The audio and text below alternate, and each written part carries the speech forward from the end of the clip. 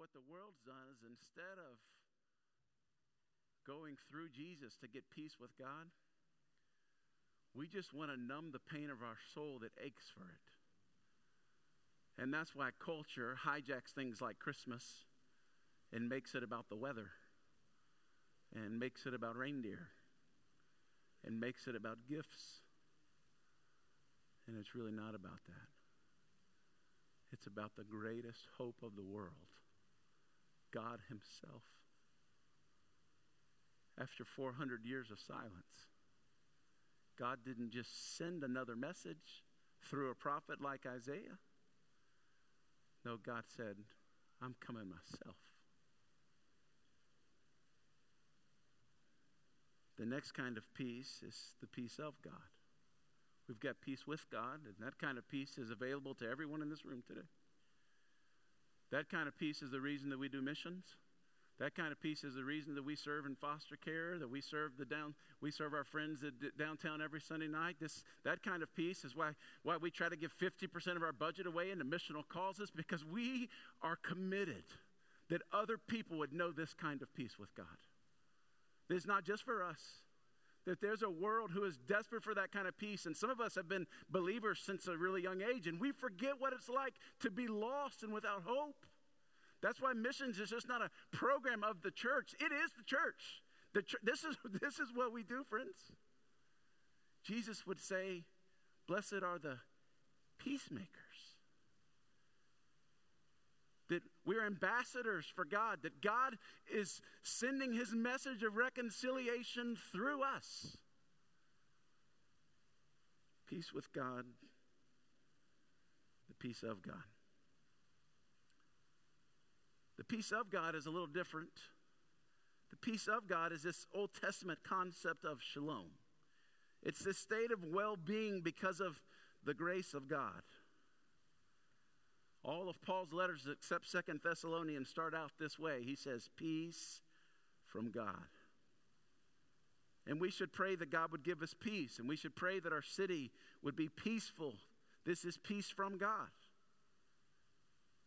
James 1 says, every good and perfect gift from above, coming down from the Father of heavenly lights, who does not change like shifting shadows.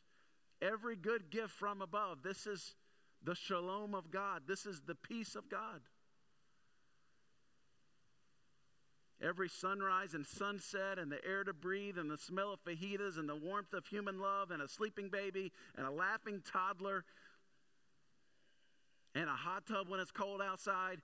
Every one of these things is the peace of God to us. But for the believer today, that peace can be exponentially multiplied. Because it's not just dependent upon the sleeping baby. You can have peace when there's a crying baby. It's not just dependent on a bank account that's full. You can be overdrawn and still have the peace of God. Philippians 4 says, and the peace of God, which transcends all understanding, will guard your hearts and minds in Christ Jesus. Can you imagine what Paul's talking about? This peace, that I've been in the most difficult circumstances of my life, and I've been in prison and beaten and left at sea and all the things that have happened to him. And he says, it surpasses my understanding that in the midst of such terrible circumstances, we can have peace. Because Jesus is the Prince of Peace, peace has nothing to do with the absence of conflict. The peace is traditionally equated with the manger scene in Bethlehem, and they make snow globes out of them, was not really that peaceful. I mean, you leave a couple nights before your first baby and travel by donkey 100 miles. That doesn't sound very peaceful. And when you get there, Joseph here hadn't registered anything with Airbnb. He has no place for you to stay. In the kindness of the innkeeper's heart, he's going to give you the barn in the back with all the animals. That doesn't sound very peaceful. Jesus never really experienced peace as most of us would define it, as an absence of conflict. Even in Bethlehem with no place to stay and no doctors or meal trains or family or friends, it would only get worse. Just a short time later, they would have to pick up everything they know and go to Egypt.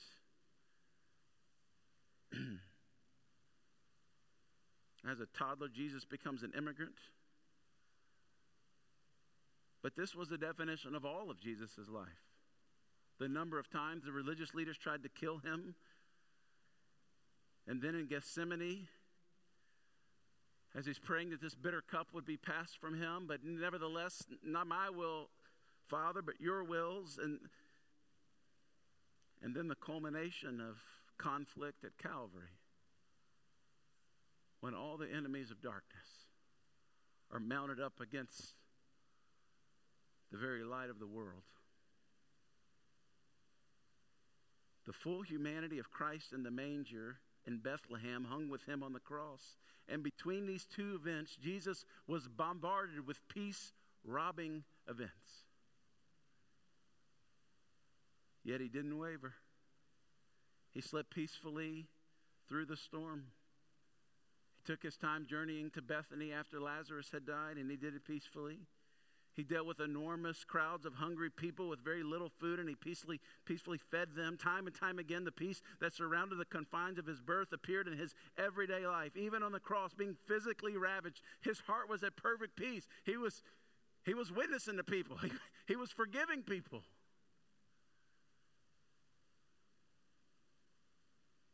Here's the secret. The secret to peace with God is you step across the line of faith. You quit striving and try to earn it. You just give yourself to Jesus. You surrender. And the peace of God is, we get it the same way. We get it through surrender. We only get this kind of peace through surrender. And it's not just a one-time surrender. We've done that. As teenagers, we did that at camp. We did it at D-Now. We did it maybe in Vacation Bible School. We've done the one-time surrender bit, most of us. It's continued surrender. Romans 12 says it's the living sacrifice that we're called to be. A sacrifice that can get up off the altar and walk around again. But we don't, because we choose to stay in that posture of surrender. Any one of you ever argued with God? Fought against him? You knew he was leading you to something, calling you to something, asking you to do something, and you didn't want to do it. And there's this war with God. I remember when God was clearly calling me into the ministry, and I didn't want to do it because I'd seen my dad and what they had grown up with, and we lived in this adverse circumstance a lot of times. I didn't want that. I wanted to make a lot of money. I wanted to buy really nice shoes and really nice watches and really nice houses.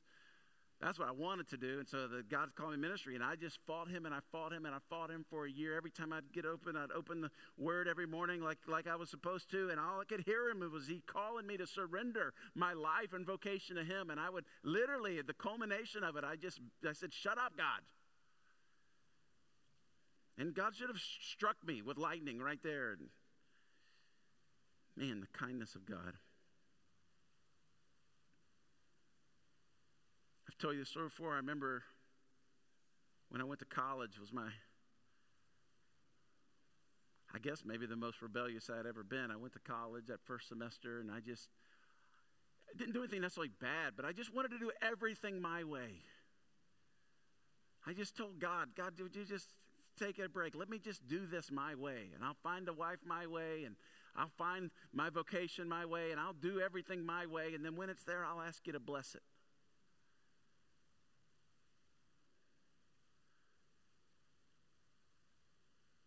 And I remember living like that for 3 or 4 months, and the joy of salvation was gone because of my unyieldedness to what God was trying to do. I've told you a story before. I remember going home for Christmas and lived in a double wide. My parents did in Eunice, and I remember sitting on the couch.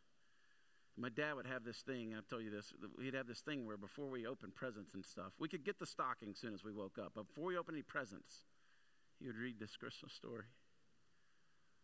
He would go around in some form or fashion and ask us about what we were thankful for, what God's been doing in our heart.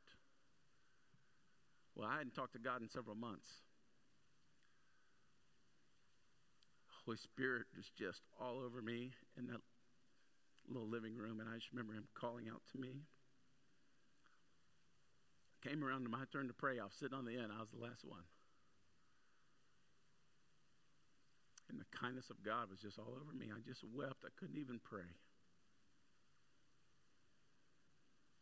Because the peace of God comes through surrender. And I surrendered again. And I've had moments of rebellion in my life absolutely since then. But the peace of God comes through surrender. It comes through your surrendered obedience. A lot of you have never heard God speak to you in a long time. It's been a month or 2 months or 6 months or 6 years. And you know where God's waiting for you? He's waiting for you at the fork in the road where you didn't follow him. And he's asking you to come back. The forgiveness that you never extended, the money you never gave, the yes you never put on the table.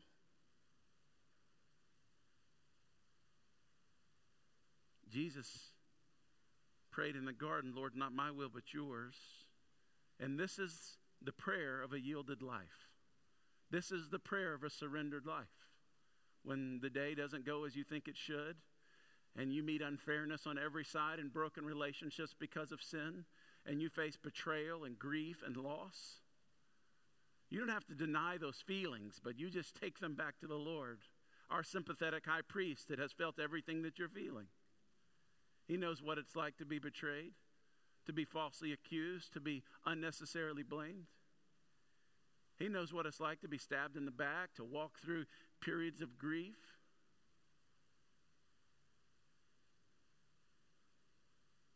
There's only room, friends, for one on the throne of your heart. And I was reading this somewhere, and I don't remember where I was reading it, but this idea, this phrase, and it's stuck in my heart, my head, this idea of our yielded yes to him. I think about Joseph at Christmas time. I talked to some of our leaders about this the other day. You know, Joseph never says a word in Scripture. We never see him dropping any kind of truth bombs. I mean, we just never see him doing anything. Saying anything. All we see is his obedience. All we see is his surrender. He had to surrender his dreams and plans in order for God to do something greater than Joseph could ever imagine. Mary comes and tells him that she's pregnant with God. Incredibly hard to believe. Joseph, it wasn't another man. I promise you, it was God. Like any good engaged fiance would do, Mary's lost her mind. And we see Joseph seemed to be a good guy, that he was going to break off the engagement not to put Mary to shame, which likely meant they would do it secretly and not in public. And then likely Joseph would have to just move to another town. Everyone would think it was Joseph's fault. But this is what he's going to do. And then an angel appears to him in a dream that says, Joseph, don't be afraid. I love that too. We make so many bad decisions out of fear. Don't be afraid to take Mary home as your wife, because what's conceived in her is from the Holy Spirit. And so that's what he did. Verse 24 says, when Jacob woke up, he did exactly what the angel of the Lord commanded him to do. The next time we see Joseph at the center, another dream, now instructions to go to Egypt as Herod was devising this tragedy to enact his plan to kill all the boys under 2 so that the King of Kings would not take his place. And once again, Joseph does exactly what he's told. Joseph's life is a life of continued surrender, or of surrendered obedience.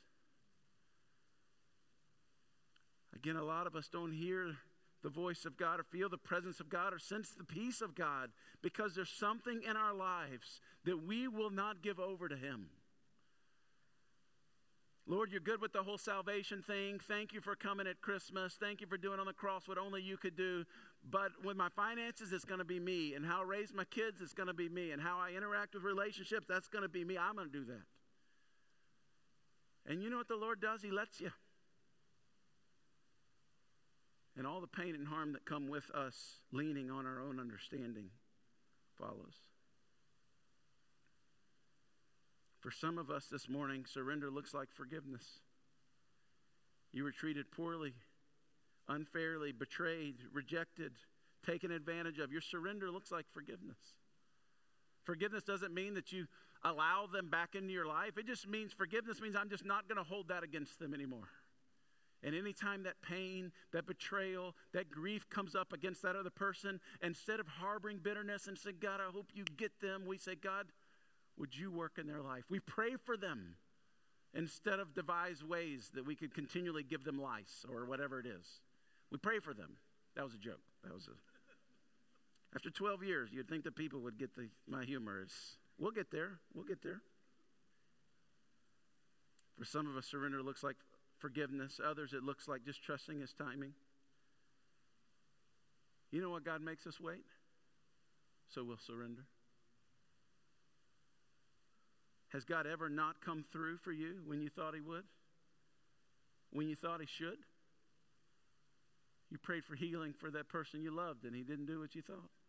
You prayed for reconciliation of that thing and He didn't do what you thought.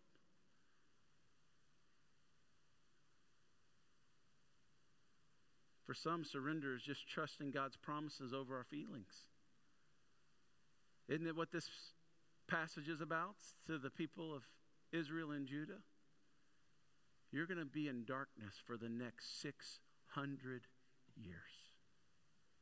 But don't give up hope. The Messiah's coming. 600 years. I can't wait 6 days. I ordered some big, beautiful wreaths to hang back here for our Christmas things. They weren't here when Amazon said they were supposed to be here. I'm upset. I'm like writing notes yesterday to Amazon. How dare you? This was for us, our church, to celebrate the coming King, and you didn't send the wreaths when you said you were going to send them.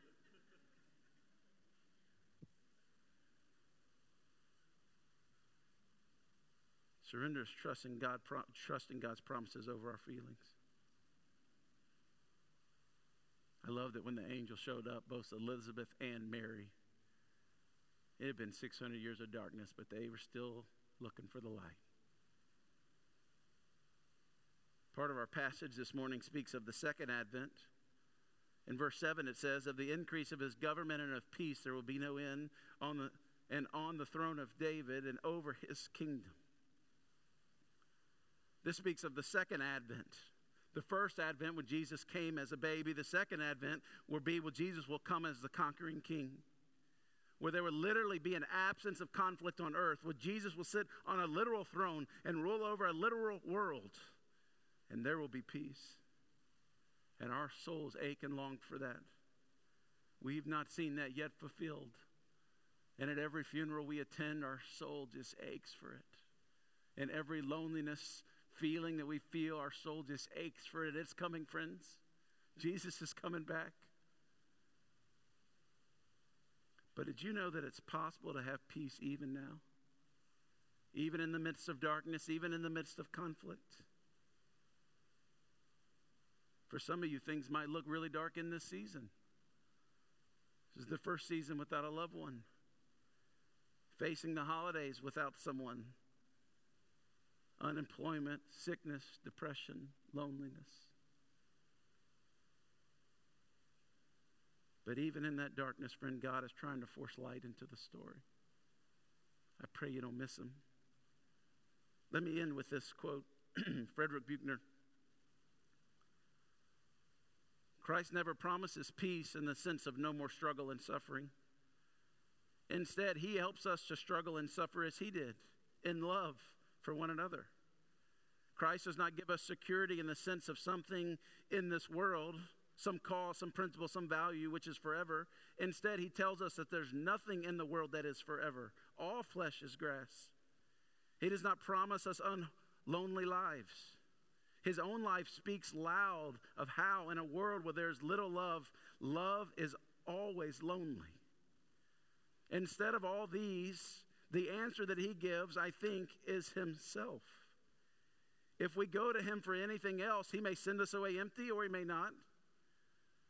But if we go to Him for Himself, I believe we always go away with the deepest of all our hungers filled. Even in the midst of darkness. Luke 1, verse 48, Zechariah's song. Because of the tender mercy of our God, whereby the sunrise shall visit us from on high, to give light to those who sit in darkness and in the shadow of death, to guide our feet into the way of peace. Even in the midst of darkness, Jesus is leading us with his light. I want to pray for us. We're going to take communion in a minute. And when you come up to the communion table, I want that to be a physical representation of an inward decision to give your yielded yes to him. And maybe you're not there yet. Maybe you say, God, I know I'm not yielded, but I want you to help me be yielded. Maybe that's your prayer this morning. Friends, I want to remind you that God loves you and he's for you. Invite the band to come on up. That he knows your tears that you cry and the loneliness that you feel, the grief that you're walking through, the sting of betrayal. He just knows it all. But he's for you. Even in the midst of darkness, Jesus leading you with his light, guiding you in the way of peace. Will you give him your yielded yes today? Holy Spirit, if we're honest this morning, most of us don't do very well with this. We feel this in our souls. We feel it deep in our souls.